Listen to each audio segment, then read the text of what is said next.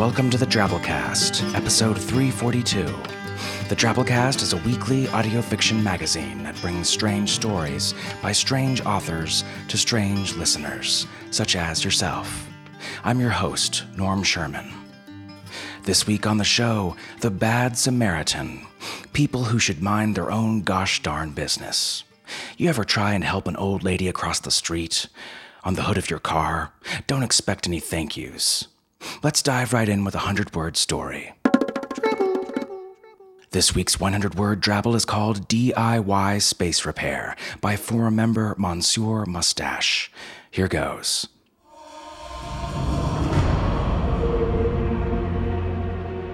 The alien pointed. Purple wire to the red cubozoid, green tube into the Jelazar puff, then reattach red wires to that squirmy Krewelin creature. Watch out, it spits. Gart 5BK's spaceship was nearly repaired, no thanks to his injured arms, but to his enslaving device and the hapless Earth native he'd shanghaied. It should be grateful he'd expanded its mind to understand Alnatakian engineering. Already late, he wasted no time blasting off. The Beagle, meanwhile, marveled over her newfound knowledge. Quellitzers, Krewelins, wires, and tubes raced around her brain. Only one thing troubled her. What exactly did purple, red, and green mean?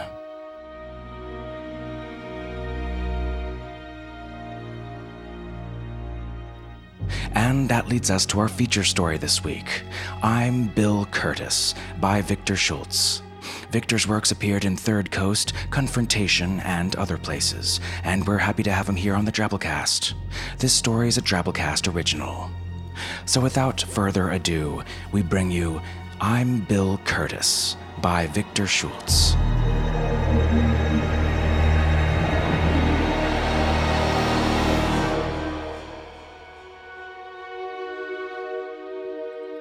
Nate had expected the first serial killer. In fact, the first thing he'd said to Kelly once their smoking Ford rolled to a stop on the shoulder was, "This is serial killer country. We're finished." She made scaredy-cat eyes and drew a finger across her throat. "Finished," he enunciated. She'd heard his bake before, something to the effect that certain places, the Wisconsin North Woods, for example, or parts of Appalachia, or in this case, Tornado Alley, were stuffed silly with the dumped, spent corpses of serial killers' labor. The type needed space to operate. So each tree in the North Woods doubled as a headstone, each stalk of corn out here a memorial, and to hike cross-country through such territory was to traipse condemned through the densest kind of cemetery. "Do you want me to have a look?" Kelly said. There'd been a gassy whine from under the hood just a minute before the engine cut. "Just stay here," Nate said, "and lock the doors if anyone pulls over." No headlight shone in either direction of the interstate as he got out of the car. A couple minutes later, after scalding his finger on the shadowy motor metal and wondering how to shoot off a flare, he re-entered. "She's dead. Call a tow truck." And so his vigil for their murderer began. Kelly hung up her cell and told him that a tow truck would be here in half an hour or so. Or so. Tons could happen during that or so.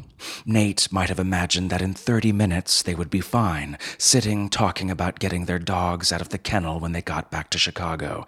And at 33, at or so, when their kindly tow truck driver got there, they would be going cold and covered in each other's blood, locked in a final embrace. They'd be easy apples for a son of Sam.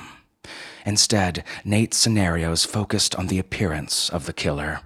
One time, the killer affixed red and blue lights to his dashboard and approached Nate's driver's side in the guise of a cop. Another, he wore a jumpsuit and presented himself as a well-meaning mechanic just passing by. He kept a gun in his toolbox. Near as Nate could tell, they were at the mercy of anyone with a weapon and a will. Kelly must have seen how much he was perspiring. Maybe you should stop with the true crime stuff. Maybe you should keep an eye on our flank." Nate kept the lights on for comfort, and so any passing motorists wouldn't think what he usually thought when he saw a dark car apparently abandoned roadside late at night, that someone was dumping a body. The downside, of course, was the lights were a beacon for passerby pleased to slay the innocent for sport. Orso finally arrived. No one had driven past, so when the tow truck's headlights faded in and tracked to Nate's rear view, he had every confidence that the driver would double as their executioner. The truck eased into position before them. Nate gave Kelly's hand a quick squeeze, stepped out of the car to face their fate. "Evening, sir," the driver said. He wore his cap low, but the smile seemed sincere. "Not your night, huh?" "I thought this piece of shit had one last run in her." Nate hoped the cuss would somehow make him seem more human. "There's a decent mechanic just up in Linville. 2 exits on. Fair rates. There any place to stay the night?" "Lodge up there's always got rooms. Want me to holler in?" The man was already appraising the car, crouching down to check the axle.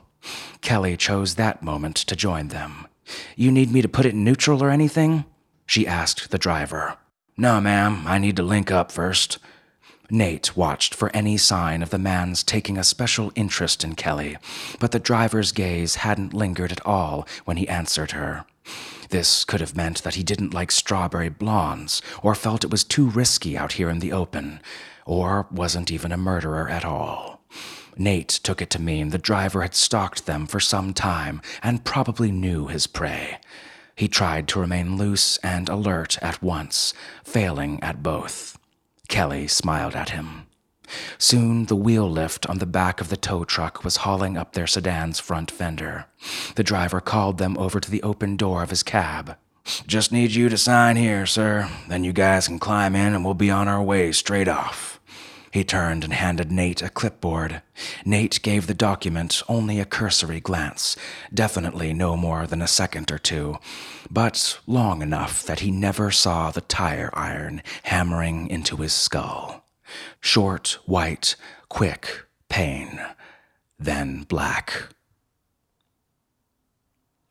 The only thing surprising to Nate about waking up alone in his own trunk was that he'd woken up at all.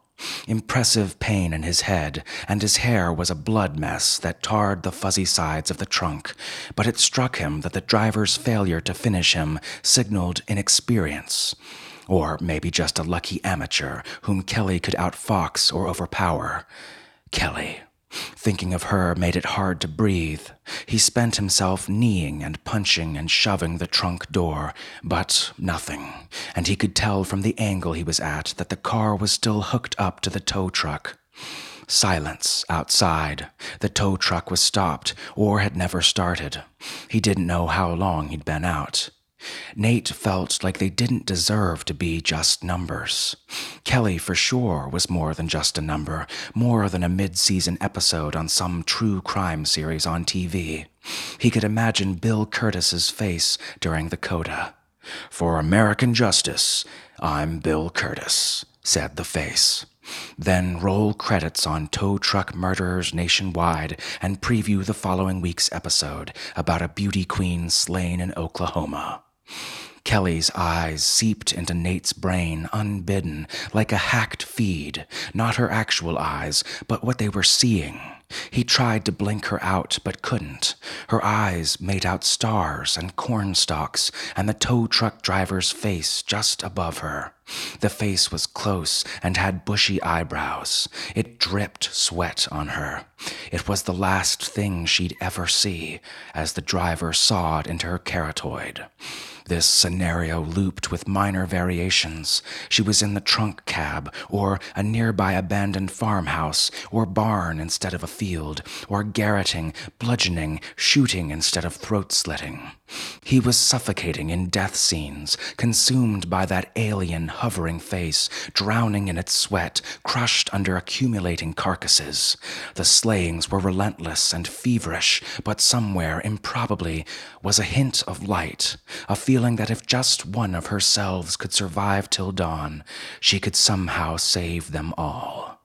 Nate was still stuck in the loop Kelly killed over and over when suddenly he felt the car begin to ease back to level ground, heard the trunk pop open. At first he thought it daytime because of the glare, but it was only another truck parked right behind him, engine idling. A huge semi-truck whose headlights blinded him and made an inky boogeyman of the figure standing just over him. And then Nate noticed the boogeyman had strawberry blonde hair. "Can you walk?" Kelly asked him. "Where is he?" The semi-truck's headlights showed a rent in Kelly's cheek, but the sprays of blood on her shirt didn't look like hers. "The cab of the tow truck," she said. "Dead." Nate flinched as if the pain were his. "How?" She shook her head into his shoulder. "I did it." "You folks need help?" A man was climbing down from the driver's side of the semi-truck, but Kelly and Nate's hug was so fierce he barely turned his head to look at the man. "Everything okay here?" "We've been attacked, sir. I think we need the police." "Was it just one guy? What's his status?" The burly trucker looked ready to mount a charge should the tow truck's cab door open. "Just one. He's dead." "My name's Trevor. I can radio a cruiser from my cab. You injured, ma'am? We should get an ambulance, too." "I think Nate might need it more than me." Her fingers went to Nate's head as Trevor stepped warily to the tow truck window. He backed from the window, wide-eyed. "You're tougher than you look, Nate." "Not even close." "Let's get a blanket on you two and make that call." Trevor motioned for them to come with him. Kelly refused the arm he proffered, but as she turned to walk, the blood on her shirt came clearly into his view for the first time. Trevor stopped for a moment. The expression on his face was conflicted, a sort of queasiness, Nate guessed, but the trucker managed not to look too ill. He composed himself and guided them to his rig. They stood by the road while he rummaged around inside the cab. From what Nate could see, they were still near where his car had originally broken down. "Ain't the first time I seen this, you know." Trevor leaned from the open doorway to hand a plaid wool blanket down to Nate, who wrapped it around Kelly. The details are different, but you roll these roads long enough, you're bound to see some things that'll keep you up at night." He got on the CB radio. Nate heard some static, and Trevor drawled that they had a 10:33 at the nearest mile marker. Shortly after, Trevor climbed out of the cab to stand with them, waiting. "Yeah, you two might be luckier than you think," he said. "Usually something like this happens. They don't find a trace of anyone." He scanned the road both ways. No police lights yet. No lights at all. "You done good, miss." He patted Kelly gently on the shoulder, then tomahawked her head into the side of his truck. Nate could give credit to their first attacker, who had simply been too quick at a critical moment. But as Trevor's weight flattened Nate on the roadside, as his hands began wringing the oxygen from Nate's windpipe, some small part of Nate blamed himself for this one. It had been slow in developing, a crude scheme, and now he felt Trevor even looked the part of a veteran serial killer, maw and rage, and not a lot else. That they'd just been assaulted by a predator seemed a poor excuse to Nate for failing to see the second one. He hoped it would go fast for Kelly.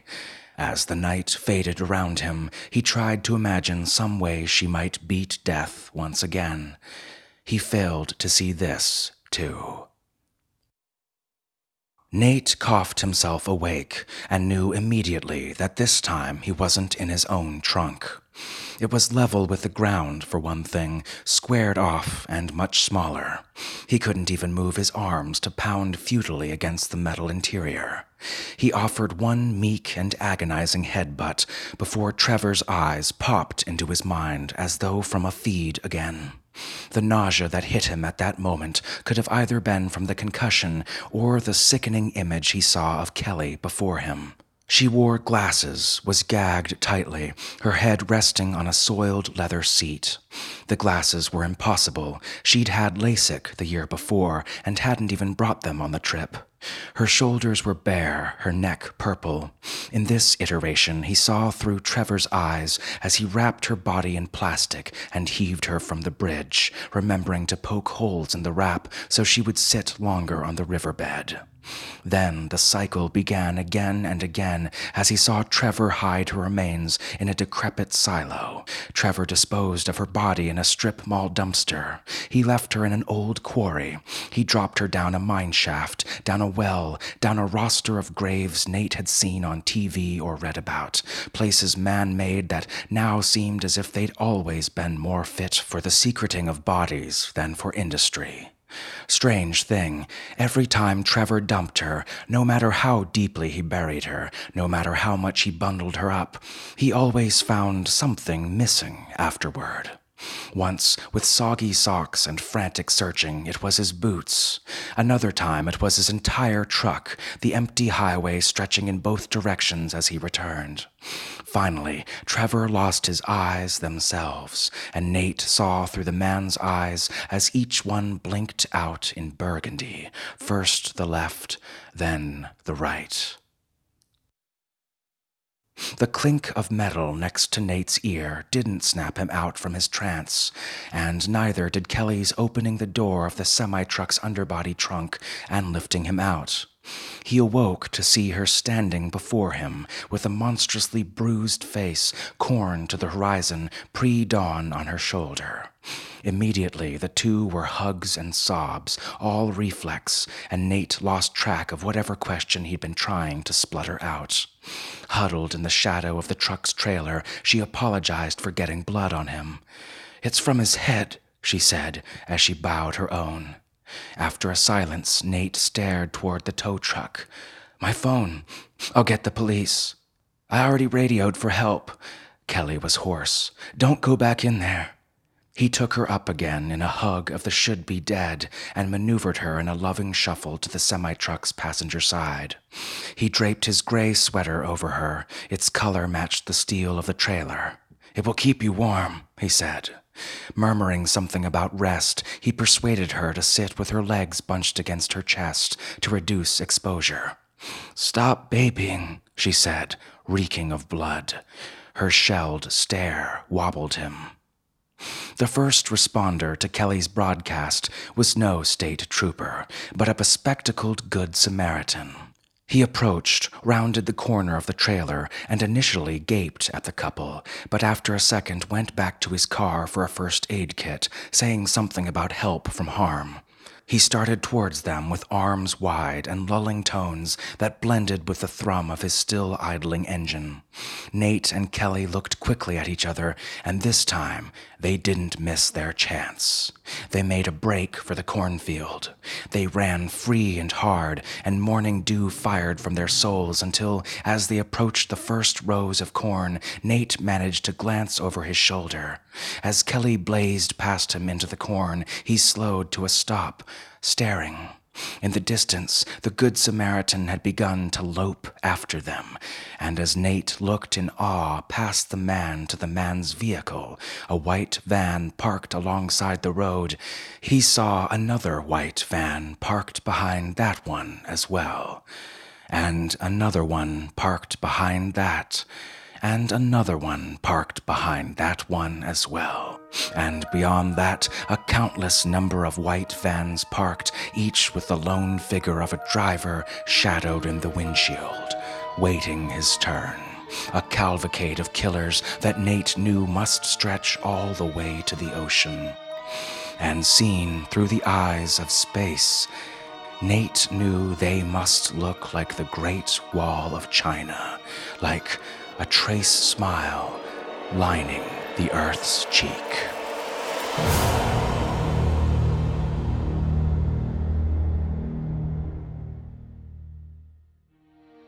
And that was our story. Hope you enjoyed. Wouldn't it suck if you always dreamed of being a serial killer, but then you got caught after the first person you hacked to pieces and ate? I could have been a contender. If you want another dose of creepy, ambiguous, and off-kilter psychopathic stories, and if you like the Drabblecast, and if you aren't subscribed to Drabblecast B-Sides, our bonus premium content podcast, think about supporting the Drabblecast at the $10 a month level. Once you sign up, you'll get an email with info on how to access the feed, and each month you'll get extra stories and fun content from the old DC. This week, we just produced a fun story called Sorry About Your Dog, and you won't want to miss it. Just hit up our website at drabblecast.org, click the Donate to the Drabblecast $10 a month option there to your right. We rely fully on the support of listeners such as yourself to keep this show top-notch and consistent, and we really appreciate your generosity. All right, moving on to our 100-character story winner this week, by first-time winner Nocturnus, with this one here. Don't think of the worms crawling under your skin. No, really, don't. If you think about them, they get hungry and breed.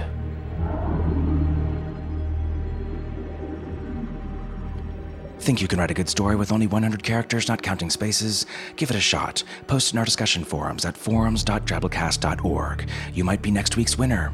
Follow the Drabblecast for the winners early each week at the Drabblecast. All right, folks, that's our show this week. Remember, the Drabblecast is brought to you with a Creative Commons Attribution Non-Commercial No Derivatives license, which means don't change it, don't sell it, but feel free to share it all you like. Special thanks to our episode artist this week, E.C. Ibes. The Drabblecast is brought to you by managing editor Nathan Lee, our art director Bo Kyer, with additional help from Nikki Drayden, Tom Baker, David Carvin, and David Steffen. We'll see you next week, weirdos. Until then, this is Norm Sherman, reminding you, rattlesnakes are a lot more dangerous when they're hungry.